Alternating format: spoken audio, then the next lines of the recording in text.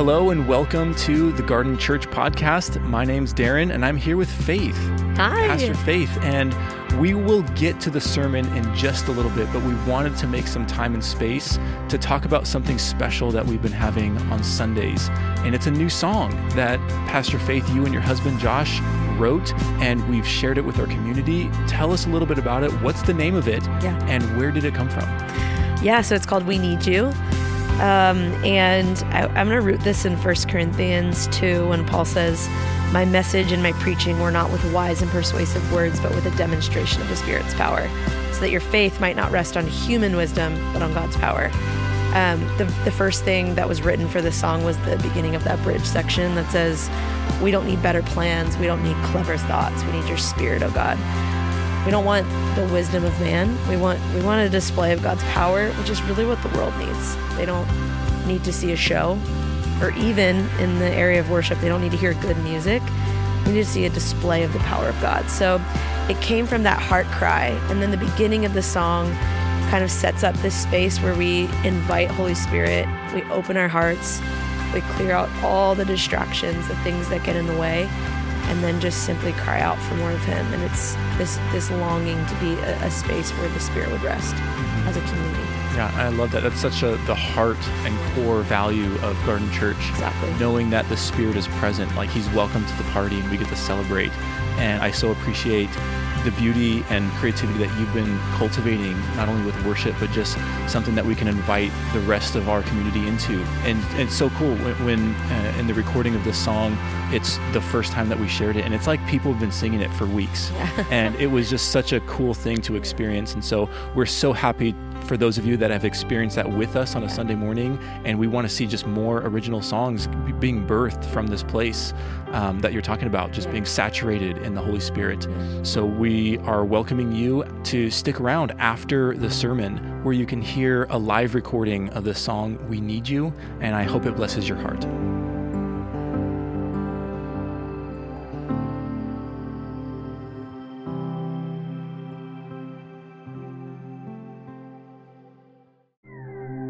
Hey friends, thanks for tuning in to Garden Church Podcast. This is a unique series. I have some friends coming in and they're bringing what they're carrying on their heart. They're bringing passion sermons, and I'm so excited for you to listen to this series.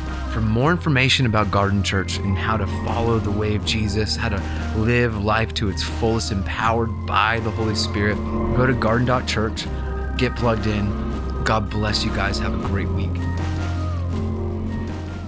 Will you please turn in your Bibles to Matthew chapter 15. We're going to read from verse 21. If you can't find the Gospel of Matthew, give up.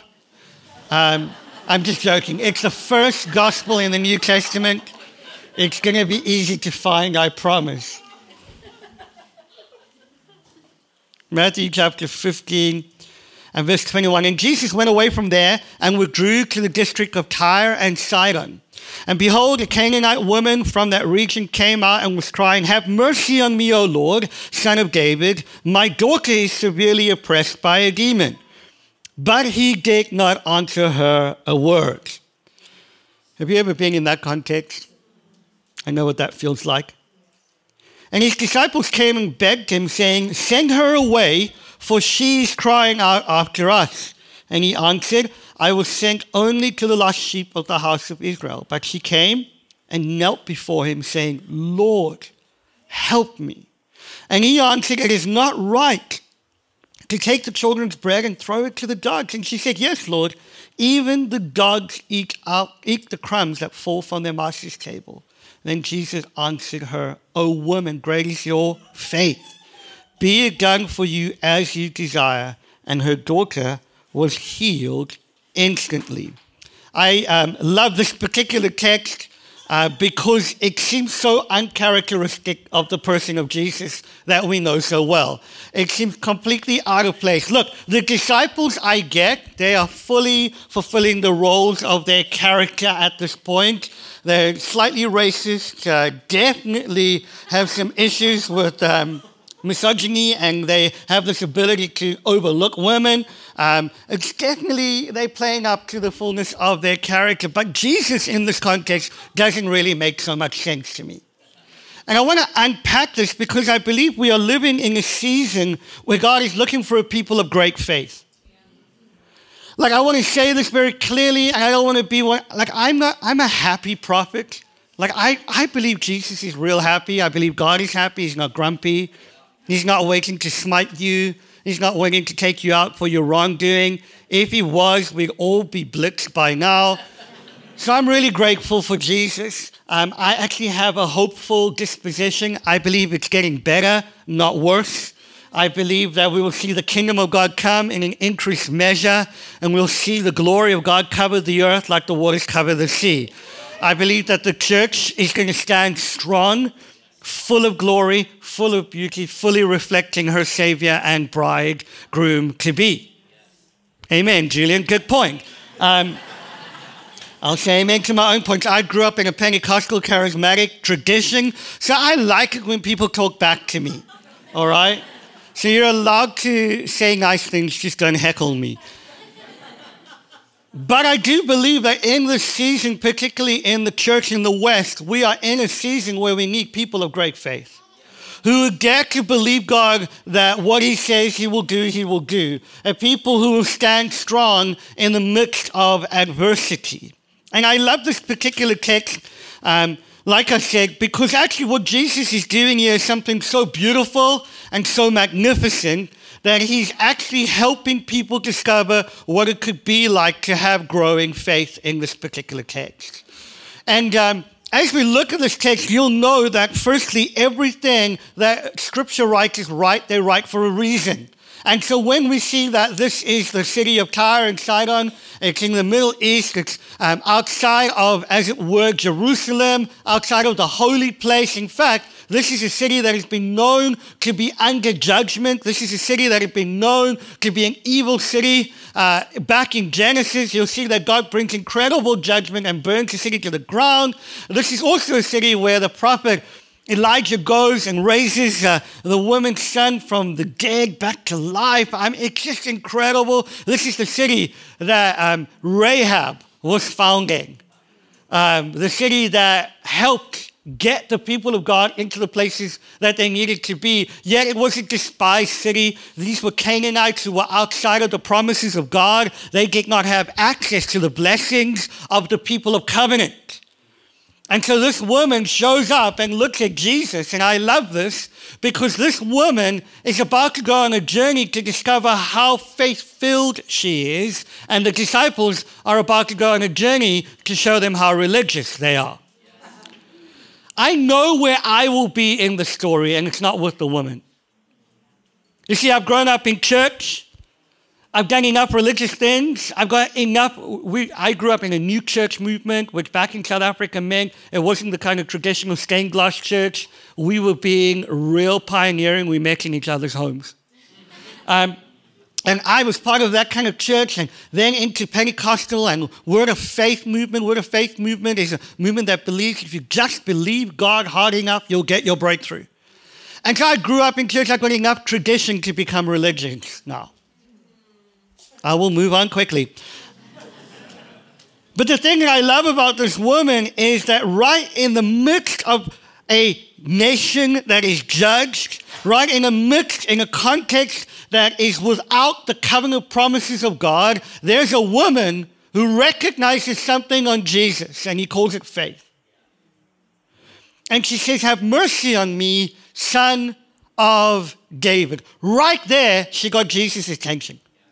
Because what she did was appeal to the messianic promise that is on his life. She was saying, you are like that King David, who was a king of Israel in its height, who was a king, but who was also a shepherd who cared for its people. And so right there's something of faith that springs up in this woman, and she recognizes that this one carries something of a shepherding kindness that I need to appeal to.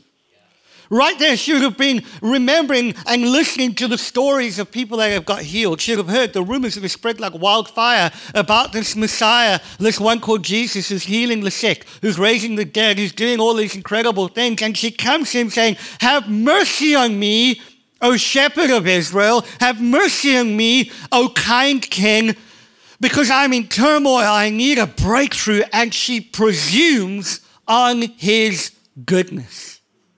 I want to tell you that very often in churches, we place the emphasis of faith on how hard we believe.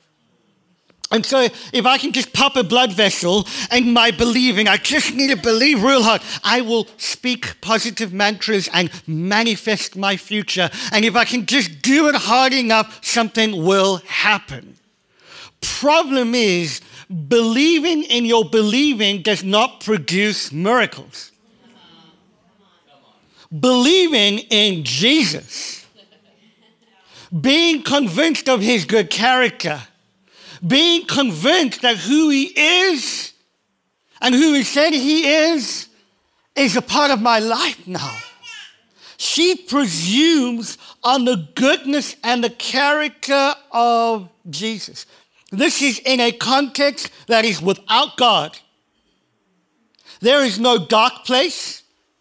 There is no impossibility that God cannot break into and that you cannot have faith in.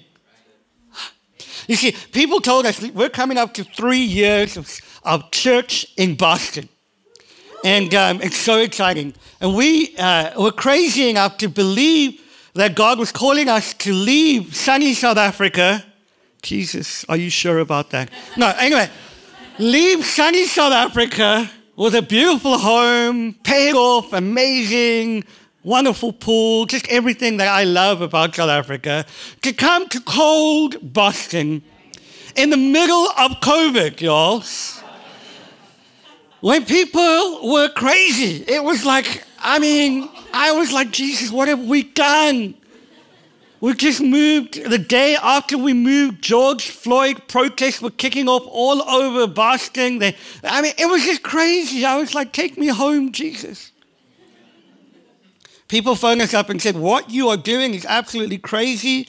You're planting in one of the hardest cities, one of the most ungodly cities. They're so progressive. They're so liberal. You won't be able to plant. Church plants fail in Boston. It's so dark. Why on earth are you going there? Exactly. That's why we're going there. Because if the gospel cannot work in the darkest place, it's not going to work anyway. Dear friends, I want you to understand this is a context the entire inside, and it is hopeless. But there's a woman who has faith. I want to suggest to you that no matter what you're facing, when you understand who you are believing in, it will produce faith in your heart, because faith is not connected to your ability to believe. Faith is connected to an unfolding revelation of Jesus. When you see him as he is, when you understand that he's good, when you understand that what he purchased for us on the cross is available to us and through us, because who Jesus is to you is always who you will be through you. I'm so glad that Jesus wants to do some amazing things with us. You see, very often when we talk about faith, particularly in evangelical church context, we talk about faith in a way that reduces faith to our saving moment. So we say, oh, I'm a person of faith because I believe in Jesus. We say, oh, I've got faith because I'm Christian.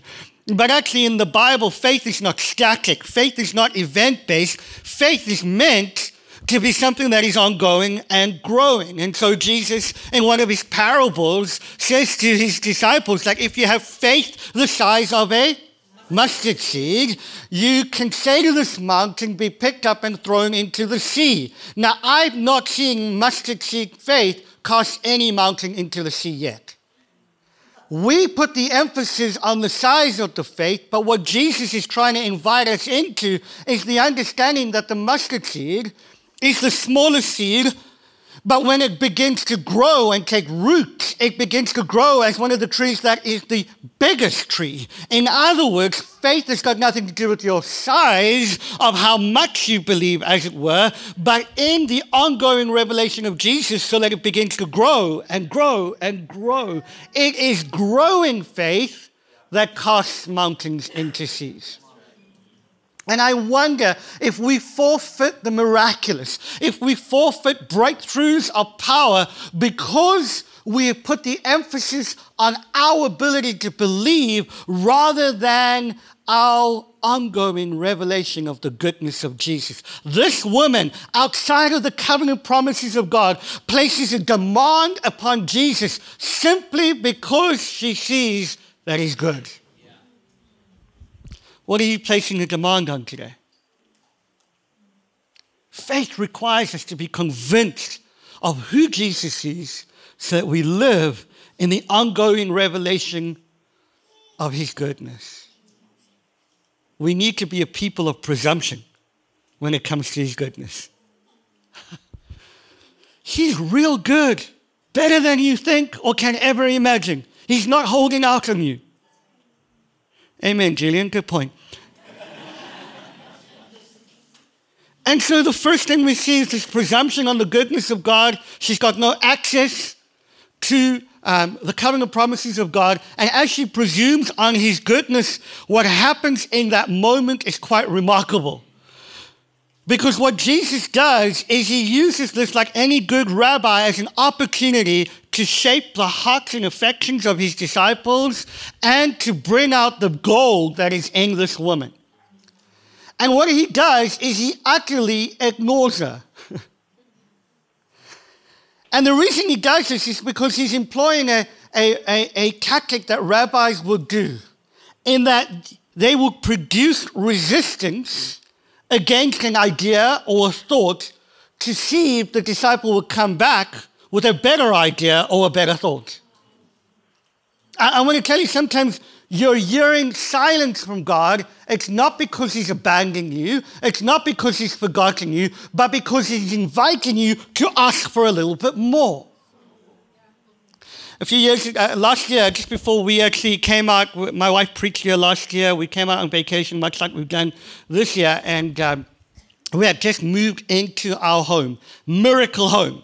Like anyone who lives in Boston knows, you absolutely need a miracle, almost as impossible as a resurrection from the dead, in order to buy property in Boston. It's so jolly expensive. And I remember getting this amazing miracle. We got our miracle house, moved in, and 4 or 5 days later, because of a cabinet maker's error, the whole first and basement floor flooded. We lost everything, and I'm talking about everything because we had brought everything, unpacked most of it, put it downstairs, and all of the stuff that we've traveled from nation to nation to nation, from South Africa to England to America, all got ruined. How many of you know that's a little bit of resistance right there?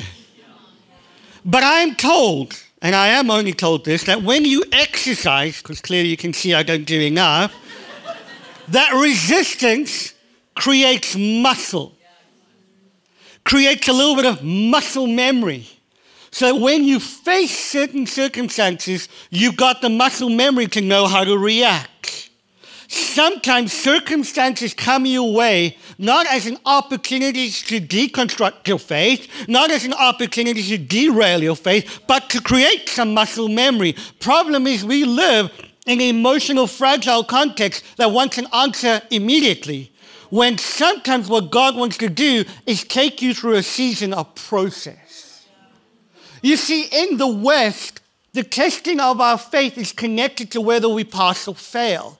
But in a Middle Eastern context and in an African context, in fact, I would dare say in most developing world contexts, the testings that people go through is not to see what they know or whether they pass or fail, but to see what is in them. And so Jesus is helping his disciples by revealing what's in them, and what comes out of them is racism, sexism, and a presumption that they know God's opinion before they've even asked him. Oh, Lord Jesus, help me. Listen, the thing about these two responses that I see, the first is the moral police disciples who are like, she's outside of the promises of God, therefore how dare she even ask? And then there's this woman who, despite the silence, leans in a grace expectation from Jesus. She's figuring, look, I don't have any pedigree to ask for anything. I'm a woman. I shouldn't be talking to a man. I'm not Jewish. I definitely shouldn't be talking to this Jewish man. I have got nothing that sets me up for success, so I might as well ask him anyway. I want to suggest to you, dear friends, brothers and sisters, that if you want to grow in faith, it is not more knowledge that will help you, but a greater experience of grace. When you realize you got nothing in and of yourself that qualifies you to do anything for him, that you are his grace choice, not his best choice. Shika bazooka, right? And that anything I get from him, I get by way of his grace and kindness. Oh, brothers and sisters, this is what creates faith that is so exciting. Because listen, when I got to face an impossibility like we had to last year, and I'm thinking, what are we going to do? We moved in, now we got to move out. How are we going to do this? The next time I face something, and I remember how God provided in the last season, I've got some muscle memory. I got some muscle, because I'm convinced of his goodness. It means that no matter what I'm facing in this moment, I've got enough history from, I know I don't look at 45 years. And of those 45 years, I've been with God for 43. I've got muscle memory. Many of us bypass the testings of God because we want instant gratification rather than realizing he's working something in you. Because God's testing of you is not to see whether you pass or fail. If it was that, you'd fail every time. His testing of you is to show you what's in you. He will happily offend your mind to reveal what's in your heart. And that's what Jesus is doing with the disciples. They just weren't picking it up very clearly. I love how the disciples come to Jesus and say, she is harassing us. She didn't talk to them. She was talking to Jesus. Not once does she go to them, but I love the convenience of following Jesus until it's not convenient. I went there. We live in a comfort-driven society that says as long as my convenience is being met, I'm happy with Jesus. Jesus, she's harassing us. This is too inconvenient.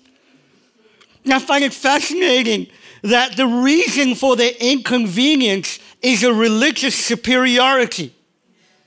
Help me, Jesus. We live in a context where the church has set itself up as the moral police of society. So that in the midst of people's pain, we no longer recognize the absolute desperation of their need. And we'd rather sit in the comfort of our religion than meet the need of the broken. And Jesus offends her mind and their mind by the way he responds. I want to suggest to you, dear brothers and sisters, the Lord wants to break the offense of respectability. The Western church has become so respectable. And dare I add, predictable. It's like a McDonald's drive-thru. You know what you're going to get every time you go through it. Dear friends, I know this is hard-hitting. I'm from South Africa. We say it like it is. Please forgive me. It's a cultural nuance that I need help on. But we have become so respectable that we are not living in the place of faith any longer.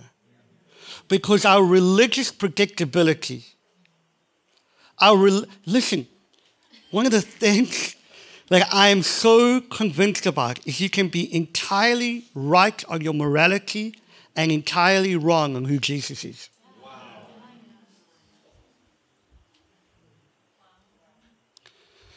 These disciples were really good at their religious duty.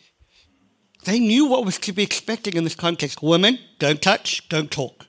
A woman who's not part of Israel, don't even consider. A woman who is from one of the worst cities, come under the judgment of God, must be a dog. And Jesus is walking through this whole conversation, not to rebuke the woman, but to reveal to the disciples their own hypocrisy and brokenness and religious superiority. I want to say again, I know where I would be in this story, and it wouldn't be on the side of the woman. I'd be the religious hypocrite, going, don't you dare cross my right. Don't you dare cross my expectation of how God should work, because I already know. It's going to get happy, I promise, don't worry. But the thing that he's teaching and that we learn from this woman is that in the midst of offense and resistance, in the midst of pushback, she is willing to be humiliated because she can see the breakthrough that's coming her way. Theologians talk about this in the life of Jesus, that who being the very nature of God did not count equality with God as something to be grasped, but humbled himself and became a servant even to the point of death. Theologians call that the humiliation of Jesus. It's a phrase that's used to describe how Jesus stepped out of heaven, fully God, fully man, but chose not to access his divinity while on earth in order to model for us what it could look like to be fully human, in order for him to face all of the same things that we face, yet without sin. That is called the mystery of incarnation, great theological word, and it's the humiliation of Jesus. And when you study Scripture, you'll notice that anyone who's been used by God to do anything significant in Scripture went through a season of humiliation, because God will often humiliate his choice servants. Not because he's trying to bring shame on them, not because he's trying to test them, but because in the context of our weakness, faith is perfected. She's not afraid to be called a dog and then still ask for help.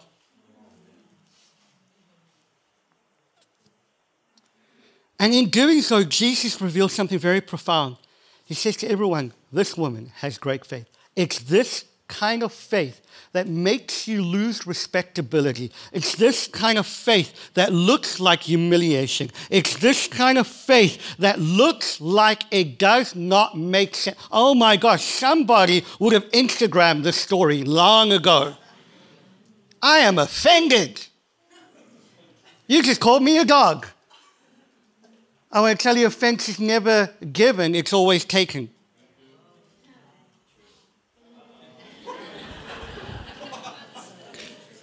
Go ahead and Instagram that. That was good. And she chooses to overlook an offense, even though it doesn't make sense, because she can see a breakthrough coming her way. I want to suggest to you that sometimes our faith looks too much like man-made sense. Listen, Isaiah walked around naked and barefoot for 3 years as a sign and a wonder. Anybody want signs and wonders back in the church? Ezekiel had to lay on his left side for 390 days. Oh, this one, this would definitely made it up to all of the latest Christian tabloids. Pastor marries prostitute. Go Hosea.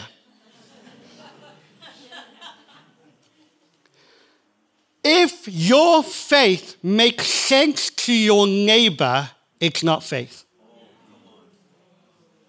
When you read Matthew and the Beatitudes, you realize that the way of the kingdom is entirely different to the way of the world and does not make sense. And if you want to live in growing faith, it cannot be placed upon the predictability of worldly systems. It's got to be fully convinced of the goodness of Jesus and following him even when it's inconvenient. That's a good word, Julian. You're almost going to get a double offering on this preach. I joke. But dear friends, nothing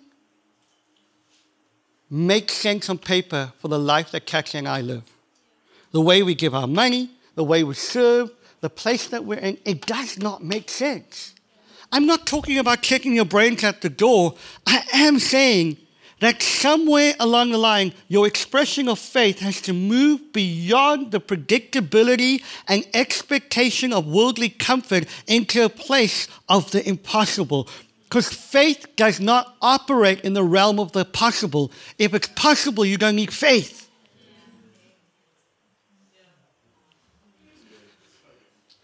Jesus, help me.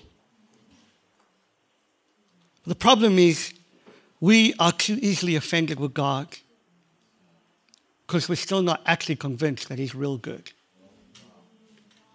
I want to suggest to you, if you're offended with God, the Bible says blessed.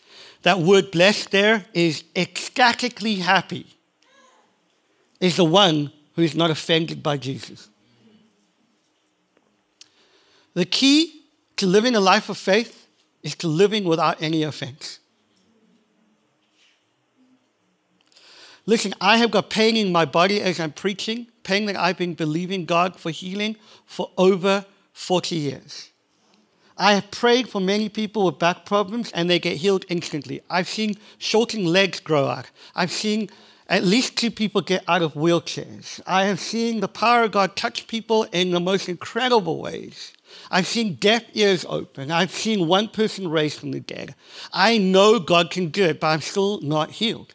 I get to choose. Do I want to live in offense? Or do I want to live ecstatically happy knowing that he is good and sooner or later the goodness of his kingdom will overwhelm my body? Amen. Resistance. Resistance. The last thing I want to say about this dear woman, Jesus responds to her even after he calls her a little dog, which is a little phrase that Jewish people would have used like a little puppy. You're just a little puppy. Why should I give you anything? And he's actually doing this intentionally. He could have said you're a dog, which would have been a whole lot more offensive. But he's giving her a little bit of a sparring moment, a little bit of let's see what she comes back with this, because he already knows what's in her heart. And she says, but even the little puppies get the scraps from their master's table. And in that moment, he says, great is your faith. And you know what happens? God heals her daughter. But you know what I find fascinating about this whole text? It's not once does she ask for healing for her daughter. She has come to Jesus for the turmoil of her own heart. Son of David, have mercy on me. Lord, help me. I've got 2 little kids, Ezekiel, who's 7, and Evangeline, who is 6 years old. They are incredible. A mix of a South African and a Middle Eastern woman has produced the loudest children that I think I have ever heard. I used to be a full extrovert. Now I'm like, please, can I be an introvert? I'll join that group of people. And I know something of, like, I will do anything for my kids, right? Like, when they're in pain, I feel it. But for a mom, I see this consistently, like the difference between myself and Katya. Katya feels it, y'all. Like, properly feels it. Like, if anything's going wrong, I'm like, he'll get over it. It's just a little scrape and a bruise. Don't worry. She's like, no. We need to make sure he's okay. She feels the pain in a very different way. This woman has been in turmoil because of her daughter who's been demonized. And she's coming to Jesus just saying, please help me. She just wants a break.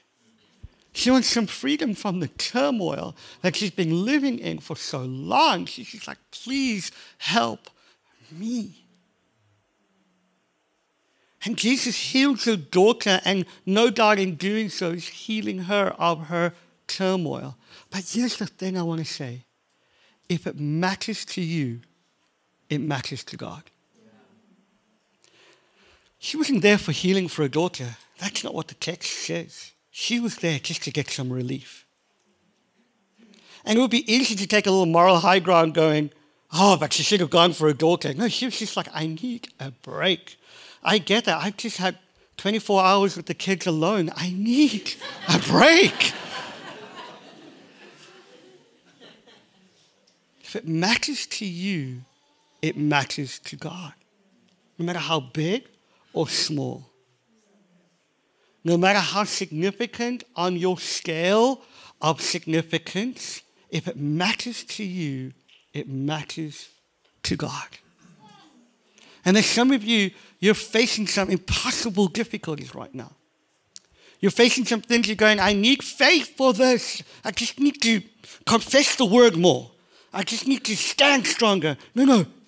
You need a greater revelation of his goodness, kindness, and grace.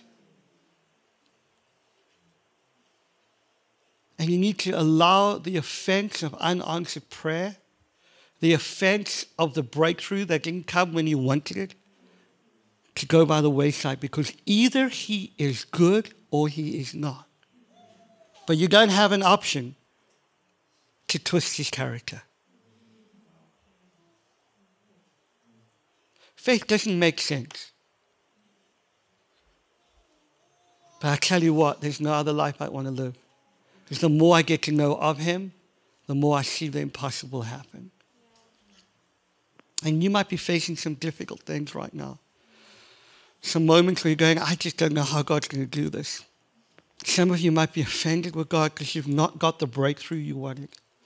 Others of you are just starting out. You're like, I just want whatever he's got for me. I know I don't deserve it, so please let him meet with me. I want to encourage you, today's a good day to believe him for breakthroughs. I felt like this church is coming to a season of incredible favor. And I used the word convergence in the first service, that God is bringing a convergence of people and streams and movements and contexts that is going to set you up for regional impact. And this next season is going to require faith from you as a community, that you believe God for the impossible. Thanks for listening. I hope this podcast served you. I hope that this sermon inspired you and encouraged you to follow the way of Jesus. Garden Church, we exist as a local church, and we would love to resource you wherever you are. So if you're not part of our local community, plugged into a house church, that's fine. We'd love for you to follow along on the journey. For more information on following the way of Jesus, being a disciple today, living naturally supernatural lifestyle, go to garden.church. Continue to listen along. God bless you.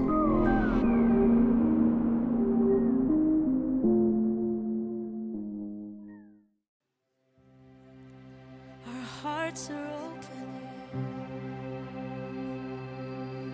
Our hearts are open. Thank you. And you are invited. Our hearts are open to you. We make a home for your presence to dwell and to move. We lay down our idols, let go of whatever's not you, to clear out a space for your presence to dwell.